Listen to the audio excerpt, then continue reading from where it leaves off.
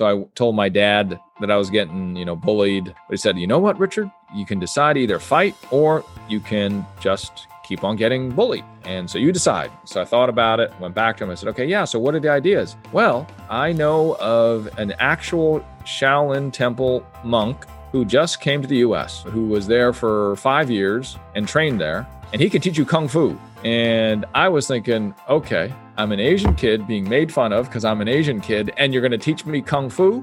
Like, I'm already the Kung Fu kid, and now you're going to teach me Kung Fu? In the end, I laugh about that because it's almost like insult to injury in a way, but it did help because that was the time. Like, Bruce Lee had just come out in the 70s, and it was lots of films, right? And the 80s too. And so everybody was scared of Bruce Lee. And here I was, a little Asian kid who could do a couple of Kung Fu moves, and they're like, oh, stay away from him. So it did work in the end, but very funny what he thought the solution was. Hey everyone, welcome to episode 41 of the So This Is My Why podcast.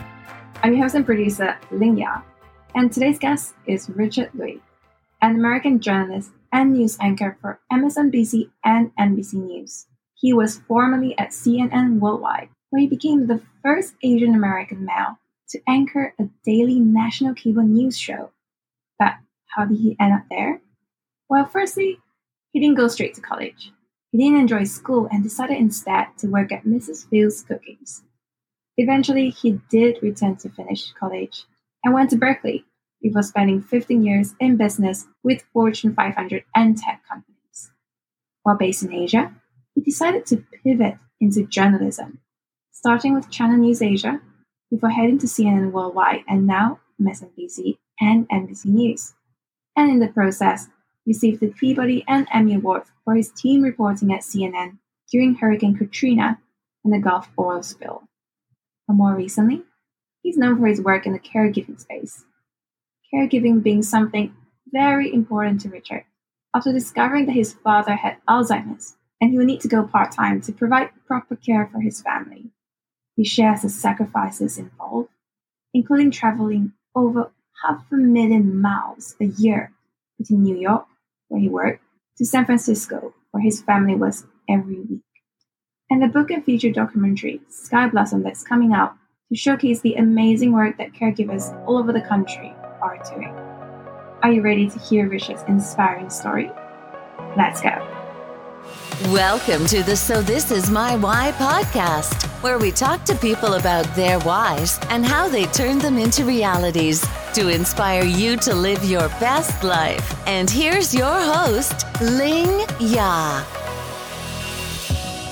So I thought I would start with a fun fact I discovered about you, which is that you are known as Richard Lui, but your last real name is Wong. So how did that name change come about?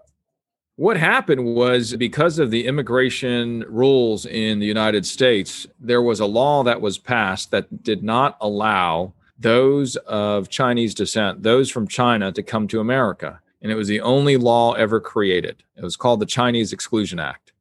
And so what happened was no more Chinese, unless you were wealthy or aristocratic, came to the U.S. And that was in the 1800s. 1882 was the year the law was passed. So what happened in 1906 is this great earthquake in San Francisco, and it destroyed all of City Hall and its records. Everything burned down. So what the mayor said was, okay, everybody can come down to the new City Hall and claim 6 to 8 children. I can't remember. And so what all the Chinese folks did is, well, they said, since we can't get more people here, we're going to go down and claim 6 to 8 children. And even if we don't have any children. And so they claimed that, and then they sold those names in China. And then people would come over to the US using that name. They'd buy it. And those became paper sons and paper daughters, because only on paper were they the son or daughter of that parent, of that American. So that's my background. My grandparents bought the name Pan Lu, and his real last name was Pan Wong. That's the other side. So his name's not Pan, but his last name was Wong, but he said he was a Louis. So that's why my real last name is Wong. And it's because of immigration and immigration laws that caused my grandparents to come to America illegally. And I always say I have the Wong name. And your father, as I understand it, was a pastor and also a social worker, and your mom was a school teacher, but also a church choir girl. So I imagine that you must have grown up in a very nurturing and faith-driven environment. Yeah. My dad being a pastor, yes, and he used to try to force us to go to church and do all these things. And the reputation of pastors' kids is widely known, that we sometimes are not the best kids. My mom was not that way. She said, you go to church if you want or you don't. I can't force you. Yeah, my mom was a choir girl. She grew up in Los Angeles. She was born in China, came to America when she was 2, and she was able to come to the United States because her great-grandfather was a U.S. citizen. It was different on her side. So she had a U.S. passport because her father was a U.S. citizen, and he was a U.S. citizen because his father was it. So that's how it worked for my mom. My mom used to sing every night, get on the piano, and play church hymns and sing. And music has always been part of what she loved to do. So not only singing, she learned different instruments, the jazz guitar, the violin, the piano, as you just heard. So yeah, she's a very musical person. Your parents must have really tried to inculcate the spirit of giving back to society and bringing you along to help out with the community. What was that like? Were there any standout moments? The thing that stand out, I think, Lingyia, is that they picked professions that were, I thought, very selfless. Like my mother being a school teacher, she decided very early when she had 4 children that she was going to stay home and take care of us.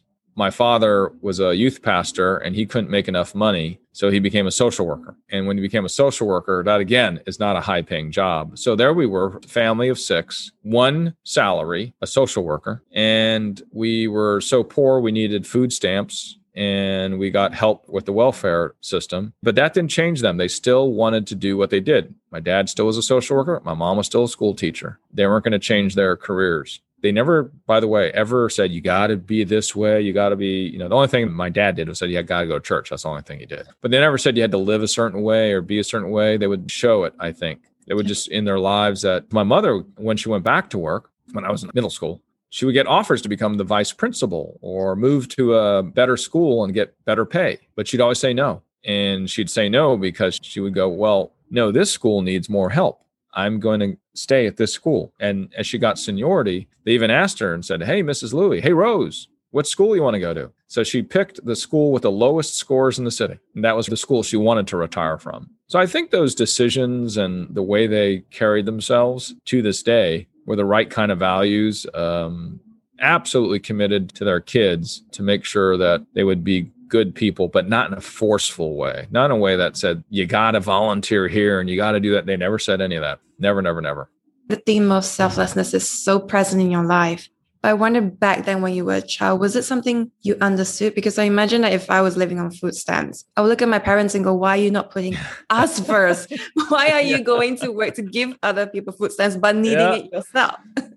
Yes. No, you can read my mind, Lingyia. That's what I thought later in life. At the time, I didn't know. I was just figuring, well, this is what you can do. This is all they can do. And then my mom not taking the promotions, despite us needing the money, it just became more and more evident about her commitment and why she became a teacher. My mom would volunteer a lot and she still had a job and she would have to cook for the family and clean. And that's a whole thing that I didn't like. That I realized later, why does she do it? Why isn't my dad doing it? At a certain point, and my dad was just a little bit helpless because he was the youngest son of 13 children. What that means is that, and there were 4 sons, 9 daughters, and my dad was the little prince. So when my mom married the little prince, because, Asian families are like that, I'm sure she was just like, oh, gee whiz. I've married into the exact same situation I grew up in. Because in her family, my mom was the youngest daughter. I always wondered why she was a night owl. Like she'd always be up late. She'd be doing all her stuff late. That's when she would get stuff done, if you will. And it was because in college, she would tell me the stories, and I kind of put it together later in my years,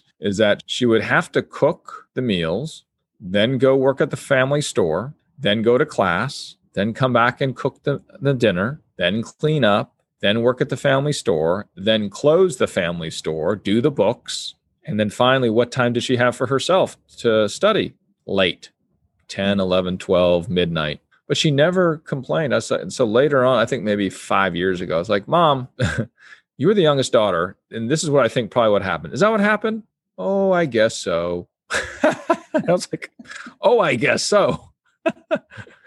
So I think that she's very aware of it, but she made the best of it. And she was the smartest person in her family, but she decided to become a school teacher. She's an amazing artist. She's a sculptor. I mean, I've seen some of the artwork that she did when in high school in Lingya. I got to tell you, I wish I got a little bit of artistic capability because the sculptures that she did were just like, wow, she was in high school and you could sell this professionally. So she's one of those left brain, right brain people. But I think both sides came together along with a good heart. And so it wasn't about maximizing those things that we often associate, which is quite prevalent, as you know, success, career, money, blah, blah, blah. She moved past that. That was not her goal. And she will tell you, I want to say, like, why would you do that, Mom? Well, she would say it's because of her faith in her religion. That would be her answer. But yeah, they were kind of that way as long as I can remember. Well, the one thing they did do is they took me down to the YMCA to volunteer. I didn't have to do it more than maybe a weekend, but I kept on doing it for years and years and years and years and years and joined a service club. And then we started helping other folks. And then it just kind of was all in the family, I guess. I understand that you were bullied in school and that led you to learning from a Shaolin Temple master. How did that happen? Well, yeah, I didn't like school, but I was bullied at school as a little kid because I was a small little Asian kid. So I told my dad that I was getting, bullied. I didn't use that word. I didn't know what it was. But he said, you know what, Richard? You can decide either fight or you can just keep on getting bullied. And so you decide. So I thought about it, went back to him. I said, okay, yeah. So what are the ideas? Well, I know of an actual Shaolin Temple monk who just came to the US, who was there for 5 years and trained there, and he can teach you Kung Fu. And I was thinking, okay, I'm an Asian kid being made fun of because I'm an Asian kid, and you're going to teach me Kung Fu? Like, I'm already the Kung Fu kid, and now you're going to teach me Kung Fu? In the end, I mean, I laugh about that because it's almost like insult to injury in a way, but it did help because that was the time, like Bruce Lee had just come out in the 70s, and it was lots of films, right? And the 80s too. And so everybody was scared of Bruce Lee. And here I was, a little Asian kid who could do a couple of Kung Fu moves. And they're like, oh, stay away from him. So it did work in the end. But very funny what he thought the solution was. And after your high school, you didn't go to college, but you started working at Mrs. Fields Cookies, which is an unusual decision to make. Oh, yeah. You're being kind. You're being very kind. Unusual is an understatement, I think, in a way. I hated school. I almost flunked out of high school, flunked a grade. I got kicked out of one high school, then went to another high school because I missed like 100 days of class. So the second high school is when you had to have 200 units to graduate. And no matter how many extra classes I took or no matter how much summer school I would do, I would still come up 2.5 units short. And so I was going to flunk, basically. But the principal, very kind and selfless because my mom came down to meet with him. And she didn't tell me, but she met with the principal. And then the principal found me after my parents left the parent meeting. And he says, Richard, I just talked to your mom about half an hour ago or this morning, whatever it was. Your dad was there too. Your mom was crying. And then I was like, okay, that's the signal. You better get it right now, Richard. Mom's crying. And what he said is, your mom's a teacher. I'm a teacher. And we help each other. And so, Richard, I'm going to think about how to get you to graduate and I'll come back to you. So he comes back to me a week later and says, Richard, I'm going to do something that a principal can do. I'm going to sign a special dispensation so you can graduate with 2.5 units short. But you have to take all of these extra classes. You have to take all the summer classes, even after you graduate, to do this. And I did it because there's no way. I mean, once my mom came down with my dad and my mom was crying, I was like, oh, you better shape up. Do it for her, right? Do it for her. But then I didn't go to college because I didn't enjoy school at the time. And then that's when I worked at Mrs. Fields Cookies for 4.5 years. And I got fired in the 4th year because I got bored. But before that, there were 500 stores in the United States. And of those 400 or 500 stores, I had number 10 in sales. In the time I had it, I got it to number 1. Your time at Mrs. Fields, you have described it as one of your galvanizing epiphanies. Why was that? It was really sort of weird. Like, who doesn't go to college and who works at Mrs. Fields Cookies and thinks that it's what they absolutely wanted to do? That's the stereotype, right? That's the running hypothesis. For me, it was exactly what I wanted to do. It was where I learned amazing things about management because I had 3 stores. I had 35 employees. I had to teach new store managers, and I was 18 turning 19. And I really enjoyed it. I loved the cookies too. We were bakers in my family. We all loved to bake.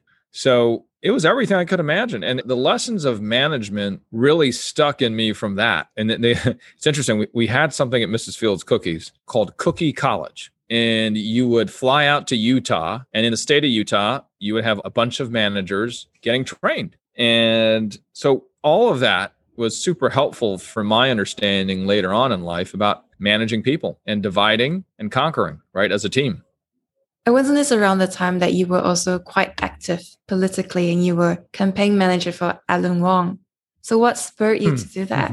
Because then you decided to go back to college. Yes, that's absolutely right. So my uncle, family friend, you know how in Malaysia and in Asia, people are your uncles. But he was a close friend of my parents, but also a politician.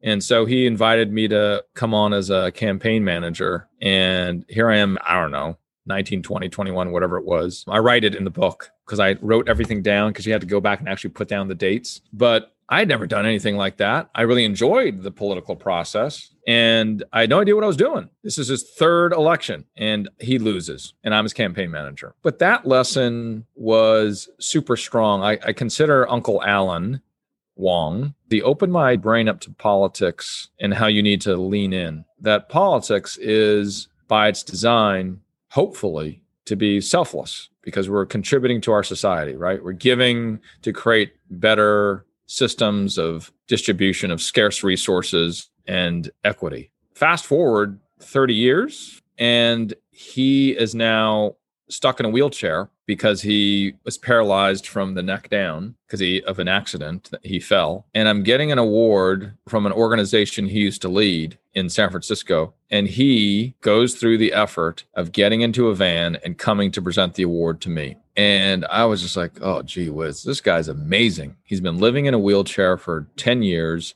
I still talk to him when I see him. I say, Uncle Alan, the reason why I report on politics is because of you. We would laugh and blah, blah, blah, blah, blah. But when he was up there on the stage and he read the speech and he's in a wheelchair and he can't move his head and he gave the speech, you can just imagine, Lingya. Whew, man, it was hard to keep the tears away. Not that you want to or need to, but it was just like, wow. He passed away when I was writing the book. And so in the chapter about career payoff and mentorship, I talk about him. And the reason being is it was really special because that same organization that he led for so many years then wanted to give him a Lifetime Achievement Award posthumously and asked me to be part of it, to give it to him, to give it to his son, actually. His son and myself are very close friends. It's just very special that relationship from way back when, right? In City College, when I went back to community college and him showing me what giving of yourself might be had given back to me so many ways and so many times along my journey so far. The college part was I realized I could not be a cookie maker for the rest of my life. Interests change and we re-identify what we are and who we are many times in our life. And the question is, do we act on it? And do we put a plan together to realize that potential satisfaction? And that was the point where I was like, I can't do cookies anymore. I've loved it for the last 4 years, 3 years maybe, but now it's time to move on. And then I applied to City College of San Francisco, and it's a community college, go Rams. And that did lead into me volunteering for my uncle because he was also on the board. That's what he was running for, the college board. And I said, oh yeah, community college is important. It is great because, I'm benefiting from it. It's affordable. It's only like, I think I was paying $200 per semester or something. I can't remember what I was paying, almost nothing. And so community colleges, accessible education is so important. And had there been a community college in Chinatown when my aunties grew up on my dad's side, it would have been a wholly different life for them. None of the 9, I was talking about the 9 daughters and 4 sons that my dad comes from.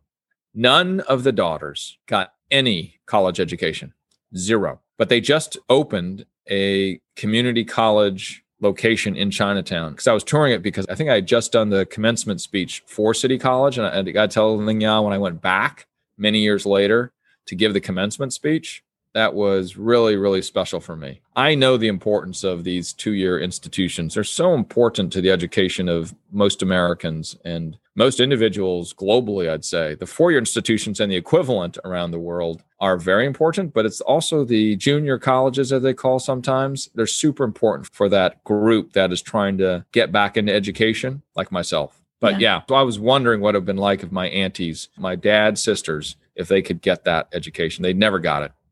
But you got that education at a community college, and then you decided to go to Berkeley. But I don't think it was a smooth process, was it?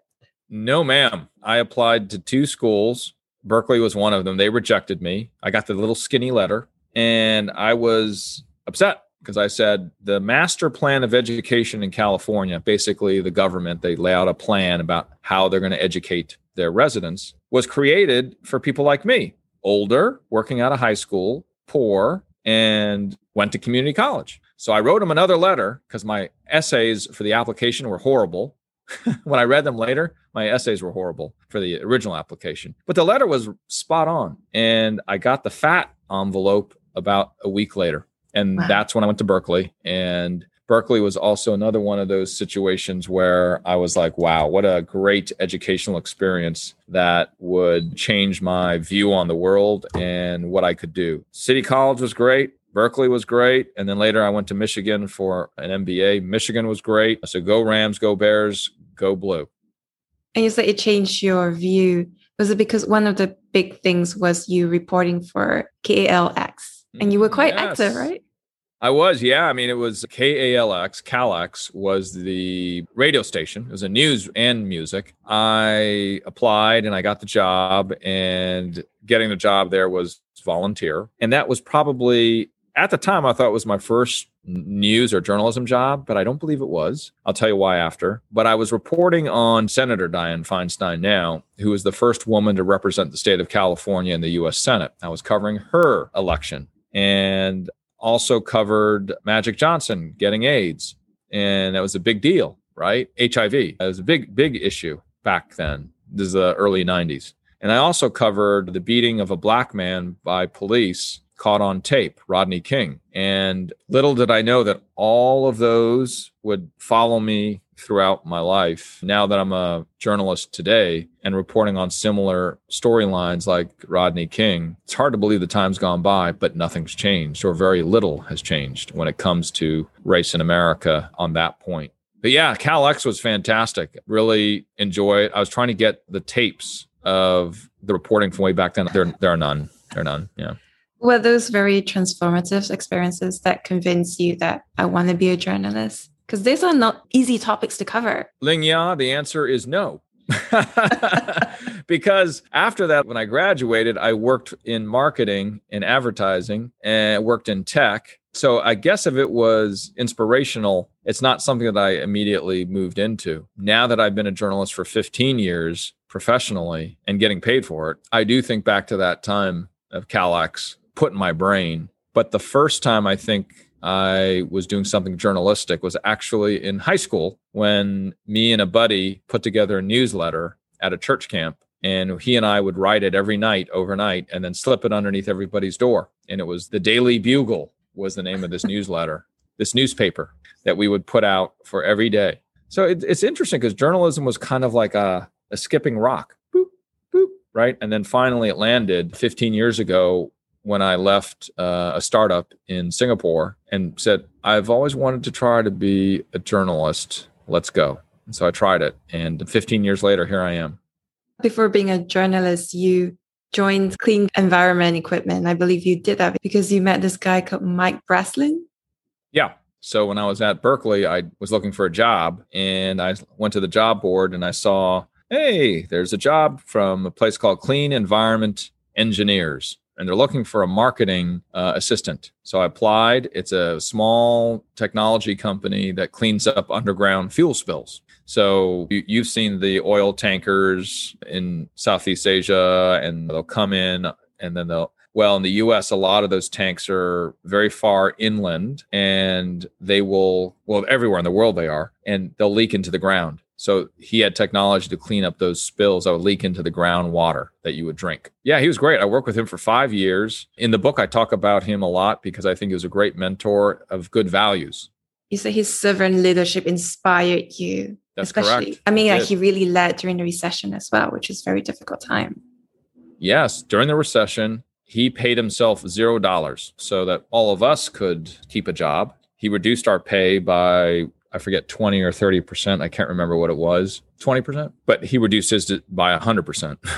But he didn't tell us. What he did after that, Lingya, is he created a retirement system for us. And for a small company that grew from 10 people to 50 when I left, you don't create retirement systems it's very expensive to create a retirement system, but he did it. He was great. He was really great in that he would say, Richard, what are you talking about? That's nothing big. And I was like, no, you don't understand. This is a good way to do business. This is the right way to do business. Treat your people like people. And that inspired me later on during this latest recession that we've all lived through and I think are making it through the other side. When I had an employee whose job also got canceled because of the recession, I said, I'll pay him then. And so he became an employee of the group that is building the movie and helped to build the book. And I think back because of Mike Breslin when he did the same for us. He didn't think twice. He just did it. And so after that, you were at various positions at Lazarus and also at Mercer before you eventually moved to Singapore for Citibank. What was behind that move? I mean, it must have been a huge shift to go from the States to Asia. It was really enjoyable. I mean, I enjoyed Asia. This is in 2001. It was a big shift, but man, did we love it. We were creating a fintech business model related to payments. And we were working with Citibank, Maybank, and ABN AMRO. And it was the first of its kind. It was a bank-centric payment system. We had it patented. Everybody thought, ooh, this new tech thing, right? It was the middle of the tech boom and then the bust of 01. We learned a lot, put it that way. But it was great to be in Asia, and we're working with some great banks, some great institutions that were really being innovative about how to reduce costs in payments. Again, a really important experience for me because, Lingya, that if I didn't do that, I don't think I'd be a news anchor. Why'd you say that? I was originally going to business school when I went to Michigan, and then I went to Singapore to do the startup, to move away from small companies, instead work for big companies. Because I was working for technology startups and I wanted to move into Fortune 500. So I went to MBA and I wanted to work in strategy consulting at Mercer. And Mercer was very kind to me, now Oliver Wyman. Had I just gone down that route of strategy consulting, I would have been in New York or San Francisco and just going to do my projects. There was no business to develop. There was no business to be sold. There was no business development. There was no pitching to investors. There was no making new relationships internationally, right? Not to that degree, right? Where we were the principals. We were the 4 founders of the business. It was up to us to push and make it happen with Citibank, ABN AMRO, and Maybank. So when we sold it to Singapore Technologies, then we stayed on a year. That was sort of the crux of, okay, we finished this through. Now what? Now, if you don't have now what's in your life, those great intersections, sometimes you're just running on the treadmill. You know what I'm talking about. Running as a lawyer. You're running, transaction after transaction, client after client, right? Case after case, project after project. Got to become a junior partner, got to become a partner, got to become a managing partner, whatever it is, right? Same with consulting. So because I had reached a natural end to that startup, we sold it. We did our 1 year helping them take it into their system. We finished doing that. And we're like, okay, well, do we go back to consulting? Do I go back to my job, which Mercer at the time was very kind and they still held it for me. And the other founders, they went back to their jobs. One went back to McKinsey. One went back to Procter & Gamble. Many of us did. And I didn't. I decided I would give it a go. Because when you reach those intersections, everything is open and new again. And one of those open and new things for me was to consider journalism. And my partners, my fellow founders, I asked them, should I do it? Should I not do consulting and instead become a news anchor? They said, don't do the news anchor thing. Go back to, because my first job as a news anchor was at Channel News Asia in Singapore. And they were kind enough to take me in. And I was there for a year and a half, 2 years. And then I moved to the US to work for CNN Worldwide. When you were at Channel News Asia, that was a pretty interesting time. because the Sukarno family was defeated. Our Mahathir just stepped down. Yes. Huge, important time. It is, I mean, huge for Malaysia. Absolutely. Change of an era, right? In Malaysia specifically, it was a change in Taiwan. I mean, it was Indonesia. I mean, we were just seeing great eras in politics change. And getting to cover all of that was an honor too. I was learning a lot, right? And Asia's moving so quickly since then, as it feels like 100 years ago, right? But yes, it was an exciting time politically. Did anything stand out for you during that period of covering what was, for us, a very huge moment politically?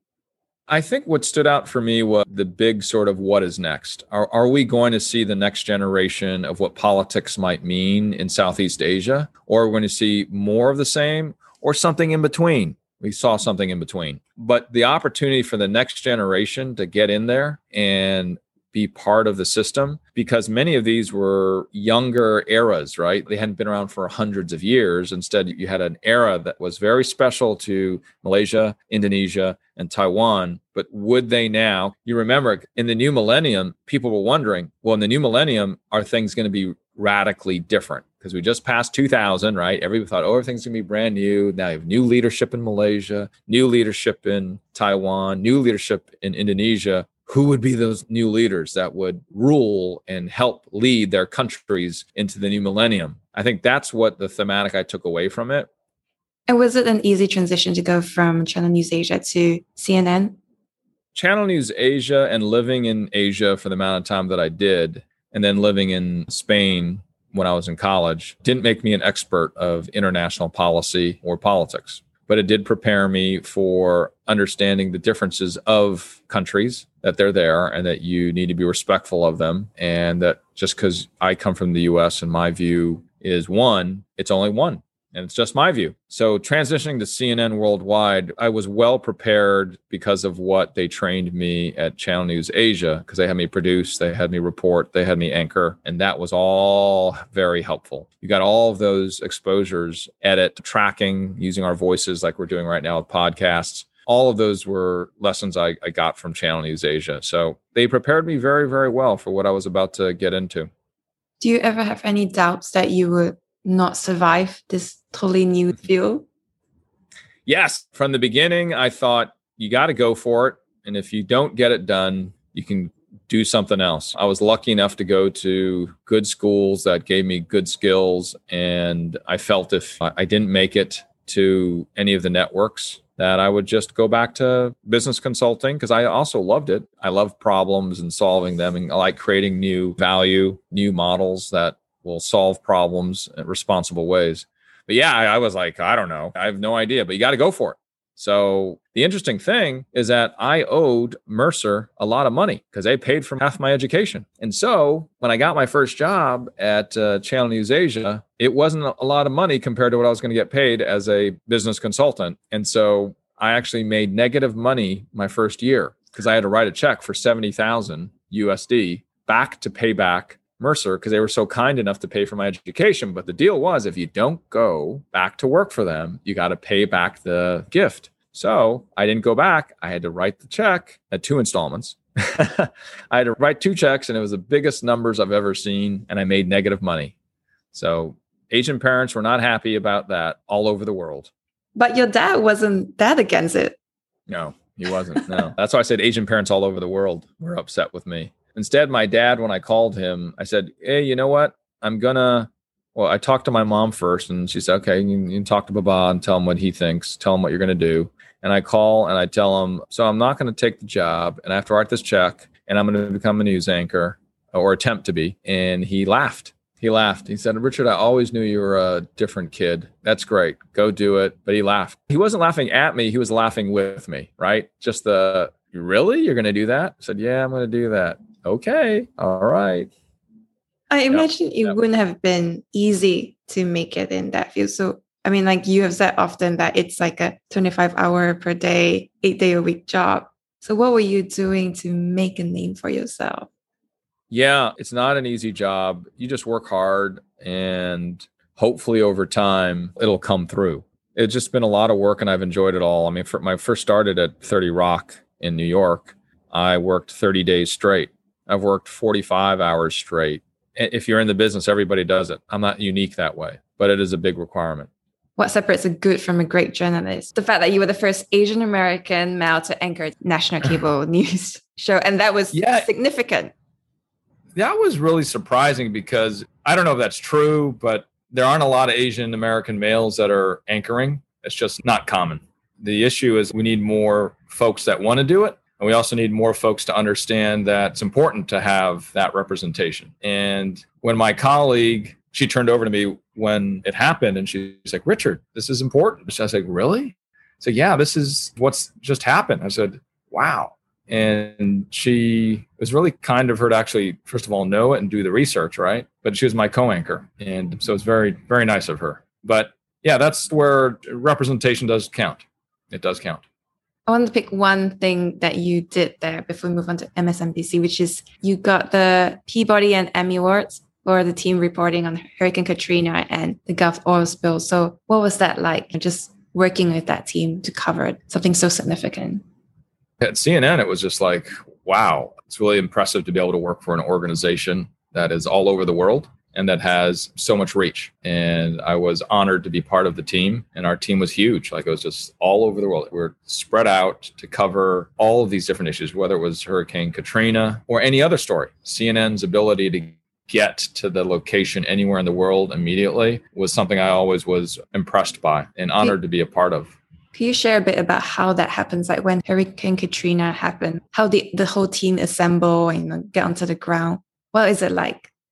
So we have what I'll call a strike team. We have all of these containers ready for such incidents. Now, Hurricane Katrina was by the largest in the United States history at that point for deploying international correspondents, war correspondents into a U.S. city. And that within itself was, I think, questioning of where the country was and where it was going, because we had a lot of issues of the questions of different groups of residents based on race, based on class, whether they were getting equal services. That was a big part of it. Most importantly, though, was to get people saved. And when you saw so many people that were dead floating, Americans in New Orleans, that was shocking, I think, to many people that were used to seeing such horror and destruction in war or in other countries. And so the deploying of all the resources that we had was aimed at not only to tell the story, but also to help the people. That's when a business became more than just what it was doing as the news organization. It also became a corporate citizen and was trying to think, how can we help the area on top of that? So that was impressive in that every network was trying to do that. For CNN, since I was with them at the time, that's what we did. And I was humbled by that work and that group. So you were doing a lot more than just going there and reporting. You were actually on the ground and being a part of that, kind of helping people.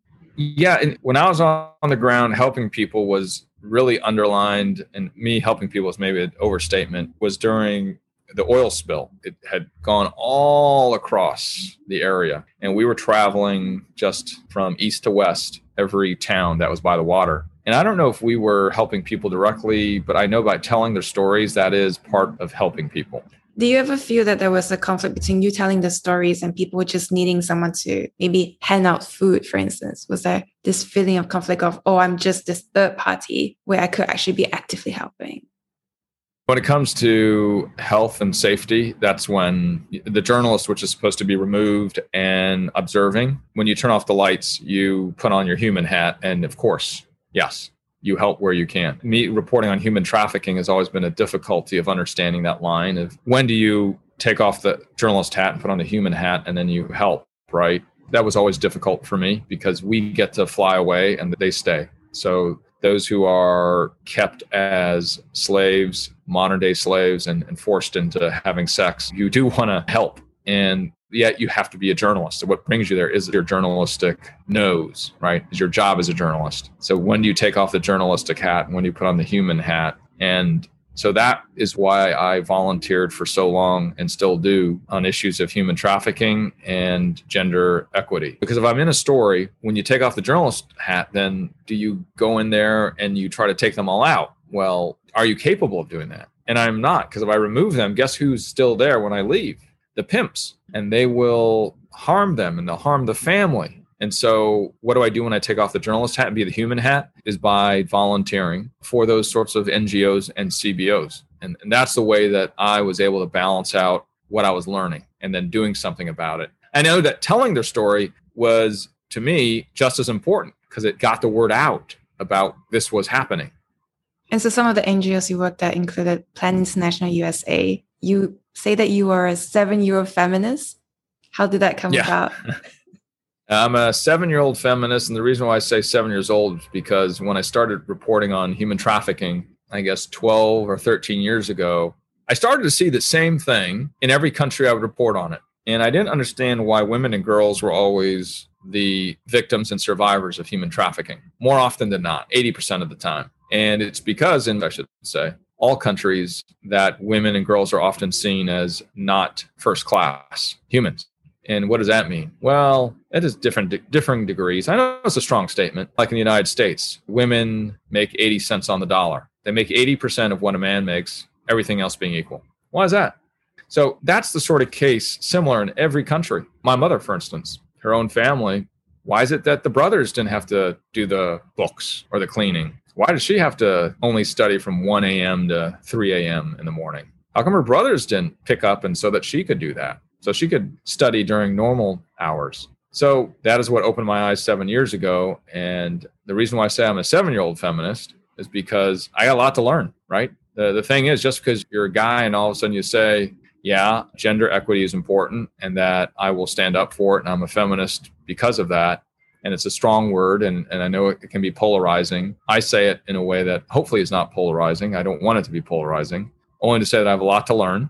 Because for you, Lingya, you have many more years of experience of what that means to be a woman in the world compared to me. And so I don't want to ever say to you, for instance, or any other women that because I'm a feminist, all of a sudden I'm in and I get it. No, I don't. It takes a long time to learn what that means. And you are far more steeped in experience and knowledge on it, Lingya, than I would ever be. But I still doesn't mean I can't be part of the solution. What do you understand feminism to mean? And how can other people think about that? Well, for me, it means that I have male privilege. Just by walking into a room, I've never thought of me being the only male in the room or that I'm a man, that I'm walking into a meeting. But just about every woman has walked into a business meeting and thought to themselves, I'm a woman walking into a business meeting. Just about every woman has. I've never thought if I'm a man walking into a business meeting, I don't have to think about those dynamics is an important thing to remember. And so feminism for me means remembering that all of us should have the opportunity for equity regardless of gender. And I know it also means to me that I have an advantage that I need to understand is not right and that I need to work as a volunteer and as a learner to get it so that it isn't that way. And it is an embracive and understanding conversation, not an aggressive, separatist, divisionist approach. So feminism and being a feminist is not that to me. There are subgroups. There are many segments of women who face differing degrees of inequality. It's not like all women minus 20%. No, there are some that are minus 50%. There are some that are minus 5%. And we have to remember that. It depends on where you're from, what class you are, what ethnicity you are, what country you're in. These all,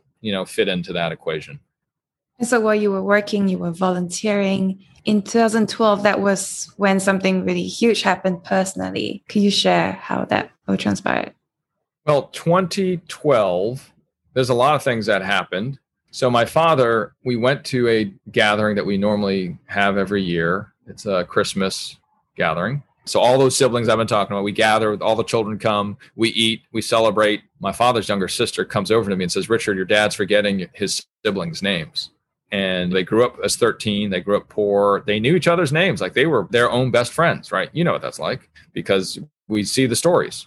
We see the stories of those families that, they may grow up without a lot, but they have each other and that's really strong, right? So when he was forgetting their names, we said we need to get a test. He said, well, really, I don't know. And said, no, get it. And said, oh, okay. My dad was the kind of guy that would go to doctors. He was not afraid of them. But this one, he didn't, because it's such a big idea. This was a big idea that your brain was losing its power.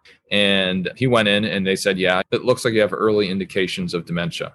And then began that sort of long trek of it being Alzheimer's. And today, so he's now 7 or 8 years in of living with Alzheimer's. And it is the typical, I've been told, lifespan after diagnosis of Alzheimer's is 7 years, typically. And then they pass. So he's doing really well. I mean, he's 8 years in and he can't eat. He only has a stomach tube for food. And I order the food for him that arrives every month. He can't walk, and he stopped talking about a year and a half ago. But he's still there. At least last time I saw him. Because of COVID, I've not seen him in person physically in a year. From that Christmas dinner and your Aunt Fanny came and told you this is something that's a big deal. Was it something that was hard for you to grasp? Because your father was the hero. He was teaching you to shave and just teaching you all these things. And there's a possibility that you could be losing him in front of your eyes. Yeah, certainly it was not easy, but it was more fighting to make it the best it could be along the way. So yeah, there have been days of crying. There's been days of laughing like I've never laughed before. And he has done and said things over the last 8 years that were really, really helpful for me and my siblings and my mother too. And so, yeah, it's been tough for all of us, and it's made us age faster, but it's okay. For instance, I would not have started speaking on caregiving. In the United States, there's over 53 million family caregivers, no pay, no training. We're only 35 million people. That's a lot of family taking care of family, but we don't talk about it. And so if it weren't for him sharing his journey, I wouldn't have tried to work part-time, because what happened therefore is I went into my boss's office and I said, my dad has Alzheimer's and I may have to leave my job. And she was amazing. She said, wait, hang on a second. I also take care of my mom in Florida. We're in New York. And she helped to find a place so I could work part-time. We talked about earlier, right? It's an 8-day-a-week job, 25 hours a day. And she, in her selfless way, helped me to find a solution. So I've been doing that now for 6 or 7 years. You were traveling 500,000 miles a year, which is Yes. an insane amount. It's insane. When I hit 500,000 one year, I was just like, okay, that's just crazy. It was tiring. And then, yeah, it was interesting because the first 4 years, I think it was okay. Then he started tripping and falling, and he started getting lost, and he couldn't eat. He couldn't swallow. So he would choke a lot. I'd be standing on the subway platforms and getting at 3 a.m. because I'd take the early flight out Monday morning. I'd finish work at 11, get up, get on the subway about 3 or 4 o'clock in the morning and wait for the train to come. And sometimes you'd stand there and just go, oof, man, this is tiring, because you have to take 2 trains. Then you get there. It's 10 hours door to door. And you do that 2 or 3 times a month. It's a lot of travel. And how was it like coming up with the family caregiving plan? Because you have 3 other siblings as well.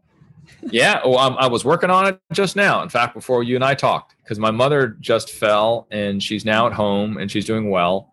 But we're also now figuring out caregiving schedules for my mother. And that's what we did before. We had a shared spreadsheet that we'd lay, and I felt comfortable doing that because remember back in Mrs. Fields' days, I had 35 people. And so the part-time caregivers and then the family caregivers, we just scheduled it out, and it was not difficult for me. It was difficult for the family because you have to find the people that can help because you can't do it alone. It reached the point where we had to get more help. And so we moved into a care community. My father left home, and that was always a tough decision. I think that there's some of the difficult topics that have to come up would be, how long do you keep like your father around because he's clearly going through a lot? How do you consider and deal with that kind of question? Yeah. The question I ask is, are we keeping him too long? Are we keeping him too long? And when I saw him a year ago, my sense was no. And the reason being is I would put on headphones, and then I had an amplifier because he's hard of hearing. And even though he can't talk, he still looks with his eyes and he still can move his arms. And so I said, if you can hear me, blink once. And then he blinked once. I was like, whoa, hang on a second. So I said, this is Richard. If you remember who I am, blink once. He blinks again. So he was still in there. Now, the question is, a year later, I don't know the answer. I see pictures of him. He seems like he's still the same. But yeah, it's a tough question. And I know it's going to be tough when we have to make that decision. And how has faith come into play throughout this entire period? Because you have also described him as being watching him die in front of me to being reborn, which is very faith-like. So how does it carry you through this period? Yeah, I mentioned earlier that it's like watching him die in front of me. But in the end, what the disease did do for him was to be reborn from the perspective of he was a very happy person when the disease started to strip away some of his concerns. Like, for instance, when he'd meet people and he would forget their names, he would say, "I'm sorry, I have Alzheimer's." Now, in the Alzheimer's community, that's not common. People don't often self-declare, "I have Alzheimer's," when they forget something, or remember that's why they forgot something. So he was funny that way. And he began to hug people. Like for me and all the family, he would, not that he was not that way before, but he would hug us, kiss us on the cheek and say, "I love you. You're so wonderful. You're so good." And then 30 minutes later, he would hug you and kiss you on the cheek and say, "I love you. You're so good. You're wonderful." And so it was funny because it would happen, in a day's time, dozens of times. He would do it genuinely with a smile all the time. So yeah, he was a different person. He was in a way, as he has been dying in front of us, as we all are in some way, he was also reborn because of Alzheimer's into this amazing person. Even my mother, I bet you, was like, "Who is this guy? He's so amazing. He's so nice. He's so loving." Not that he wasn't before, he was, but it's just a different expression of it, right? So yeah, I think there's a lot of religious and faithful themes that have run through the experience for us because my dad's a pastor and it's just the way that we are as a family. And it has certainly been supportive for all of us, all of the children and my mother along the way in ways that I don't think we would have known otherwise. And so it's the mysterious ways, as people say, of the way it works. And I think for my family, all of us just let it go. Like in the book, I don't typically talk about faith and religion. This is not, you could know me for 10 years, I won't talk about it because it's your business. And I respect that. If you are, great, it's your journey. If you don't, it's your journey, right? And it'll work itself out, I do believe. So in this book, because we were talking about my father and about selflessness, I did discuss it for the first time. And it is a little strange, especially as a journalist and also me being me. I just don't talk about it. But part of being selfless is to find out and try to figure out what are the right ways to be vulnerable. And I ain't no expert, but in the book, because we're able to think about it, we try to be as open and vulnerable as possible because it's productive and to do it in a productive way, I should say. But yeah, although the book is enough about me, the unexpected power of selflessness, I am definitely a work in progress. It's more like as a reporter, what am I learning about it? Not as, oh, I'm an expert on it, because I'm not an expert on that. But what I am is hopefully a journalist that really dug into it, brought in two researchers, really looked at the graphics and the data to get it to you, right? But not for a second did we want to say, oh, we know it all, because we don't.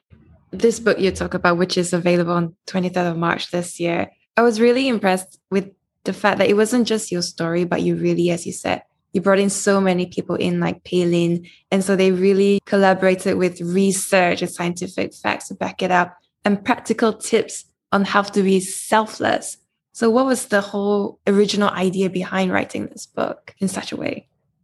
It was because I love business books, and business books have this sort of cadence of not only good stories, but also research that backs it up and then practical applications. I like self-help books too, but this is the anti-self self-help book because the focus isn't on ourselves, but it is about how to get better so we can be better at helping others, right? That's the idea. And so you have the researcher with Pei-Lin Kesabir, which you bring up, who is a partner in the book, and as well Alex Lowe, who's an assistant researcher to her.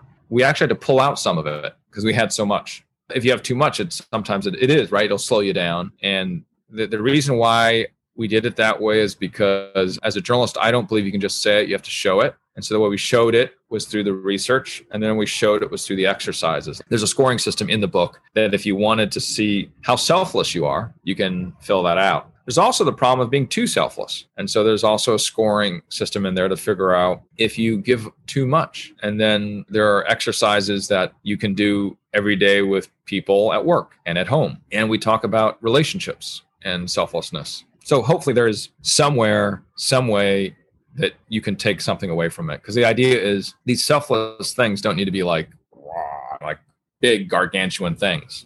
Like I say, Mother Teresa and Desmond Tutu. It can actually be every day. I mean, you always talk about how you need to build your muscle tone for being more selfless. And one of the things that stood out for me was chapter 11 on the 3 lunches. Could you share a bit about that? Because I thought that was really interesting.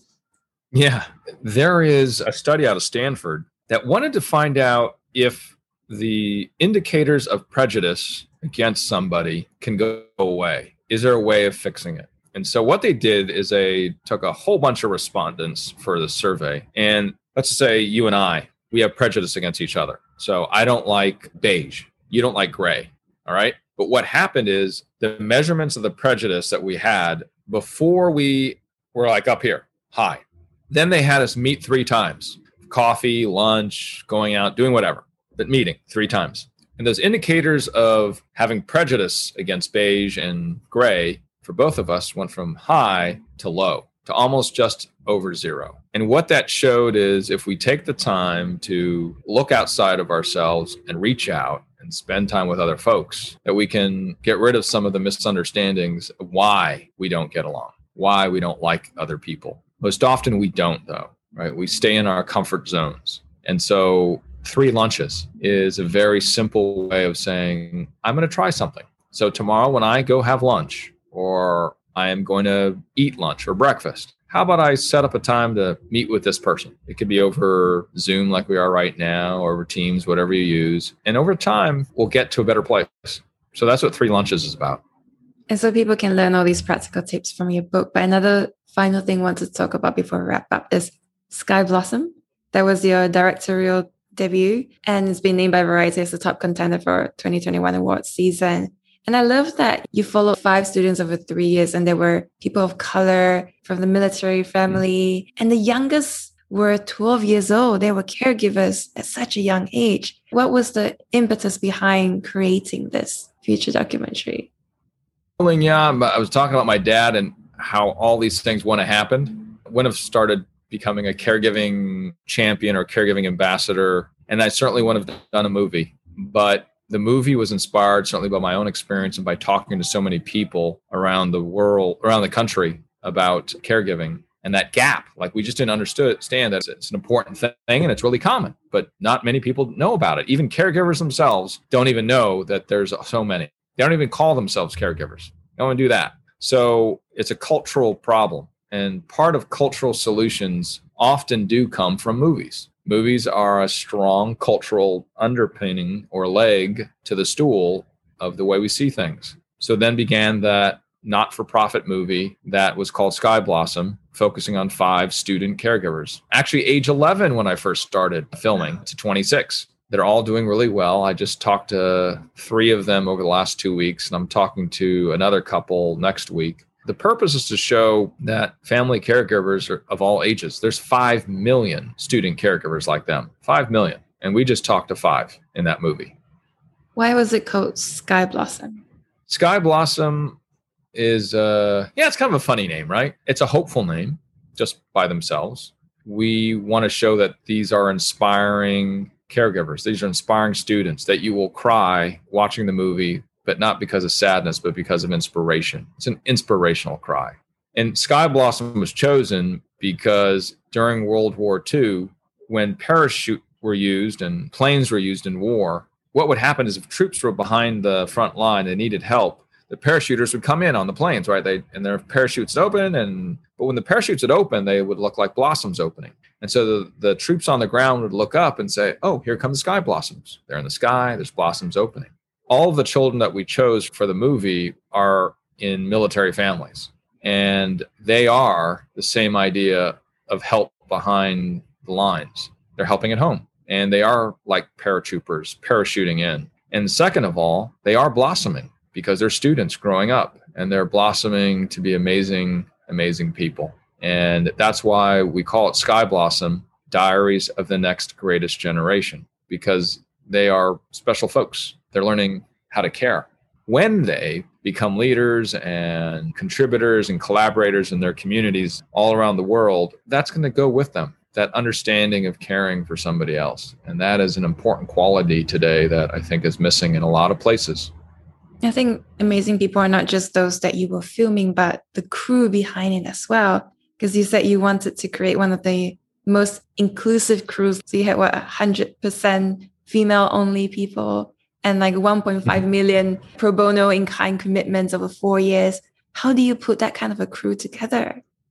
Yeah, we get lucky. And the thing is, we can be intentional and it can be done. I think there's a misunderstanding that it would mean a compromise if you did something differently. And us having a 100% field crew was certainly different, but we were better because they were all great professionals. And it was not difficult just to find a 100% female crew. It was difficult to find good people, which they were. They're good at what they do. And 94% of all the money that we raised was spent on gender and ethnically diverse contractors. 94% of all donations. And like you said, $1.5 million of what we raised was pro bono work. People leaning in and saying, we're going to charge you 50%. We're going to give it to you for free. And I was just blown away by that.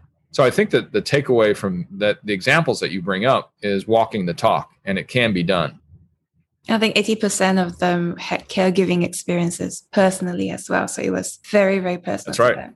One of the things I noticed in the film is that joy is such an important component of it. And you see these little things like laughter or like the wife pinching her husband's butt. And I imagine that in the caregiving experience, joy is quite hard to find, actually. So was there a reason behind why you chose to feature it so prominently? Yes, because I found it my experience that there was a lot of difficulty, but we always found a way to find new joy and new laughs. And so I knew personally that there's a lot of tough stuff in there, but let's try to also create new opportunities of joy. And that's what we were looking at for the movie and the characters, the cast, if you will, because they did. I saw it. Like when we were filming, I was like, oh, there they are. They're laughing and they're having a good time. We're not asking them to laugh. We're not asking Rocio to pinch Brian's butt. We're not doing that. They're just doing it on their own, right? And sometimes we'll think of a topic like caregiving and go, oh, that's got to be a certain type or mood, right? Instead, because we were all caregivers, 80% of us, as you noted, were caregivers, we knew the complexity. We knew that there were a lot of layers to it. I know in the edit room, I was like, put that back in. There's a part in the movie where Chaz and Darren are laughing with each other. And because she's helping him with his legs, because both of his legs were amputated. And she's helping him put on the legs. And it's very, very intense, right? Because this is not easy but then they're laughing at the end of it together. And I said, we got to have that in there, because they weren't laughing necessarily because they had done this for many, many years. They're laughing because they're a family and they can laugh. We didn't want to overly stereotype that caregiving is negative, because there's a lot of really amazing things. All caregivers, I would say, or most caregivers will reflect on their caregiving time and say, well, yeah, it was really, really tough, but it was really, really great in many other ways too. And one of those pieces of greatness is the new laughs and the new joy. Do you feel that the filming of Sky Blossom changed you in some way? Oh, yeah. Well, yeah, I learned a lot. I was really blown away by these student caregivers and the depth at which they understood things, but were often represented. You remember when you were a teenager, the older folks would go, oh, your generation is so selfish. All you do is this, blah, blah, blah, blah, blah, blah. I got that too. And this is why when I was seeing them, I already had an inkling. I had an idea that they were not going to fit this stereotype. And sure, there are days where they're selfish. There are days where they're teenagers. There are days they're students. And we're human. We're allowed to be like that. But the majority of who they are was the opposite of that. And so it changed me because it reaffirmed not only that I should try more often to think twice, because I try and I don't always do it, before making any sort of assumption about somebody. Because if you look at all these 5 students, when you first meet them, you would not know what they have on the other side of the coin.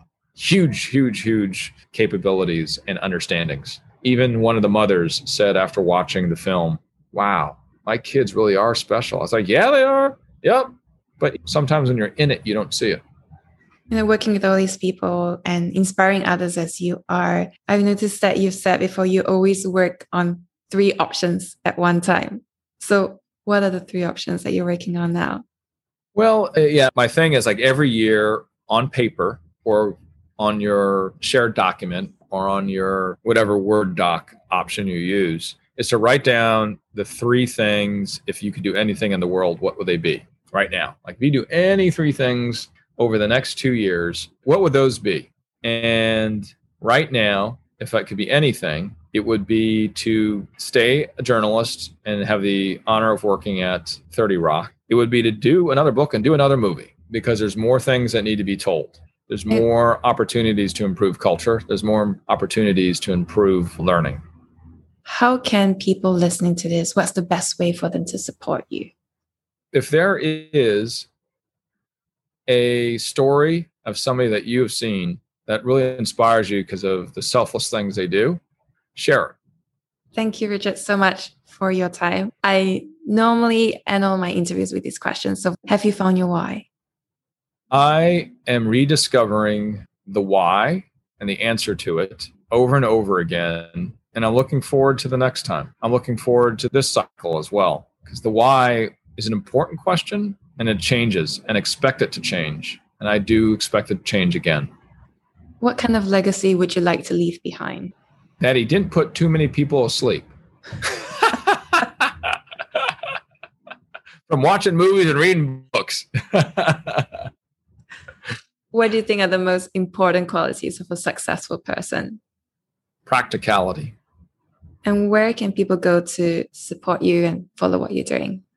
Skyblossom.com if you want to learn more about the film and what we've been talking about and where it can be seen. It is going to be widely released on a major streaming platform and a major cable network or 2 in May, as well as in DVD and in theaters as well in May. And this is all a not-for-profit effort. So I say all these things only, it's not like we're socking away money in a bank, but it's all not-for-profit. As I mentioned earlier, I've had 150 people involved in the movie, and there have been a whole bunch of people that have been putting in their own time. On the book, for more information on that, it's richardlouis.com, and that is also a not-for-profit effort. I'm donating all of the author proceeds to AARP, Alzheimer's Association, and the Asian American Journalist Association. So there's more information there, and you can check that out, or typically on social channels.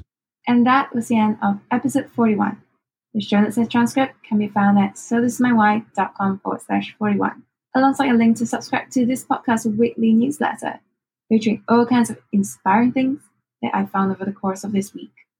And stay tuned for next Sunday, because we'll be meeting the country manager for Stashaway, which is Malaysia's earliest and largest robo-advisory investment platform, and cover how he went from being an associate in investments at Khazanah to his thoughts on ETFs, investments, and the future of robo-advisory investment platforms.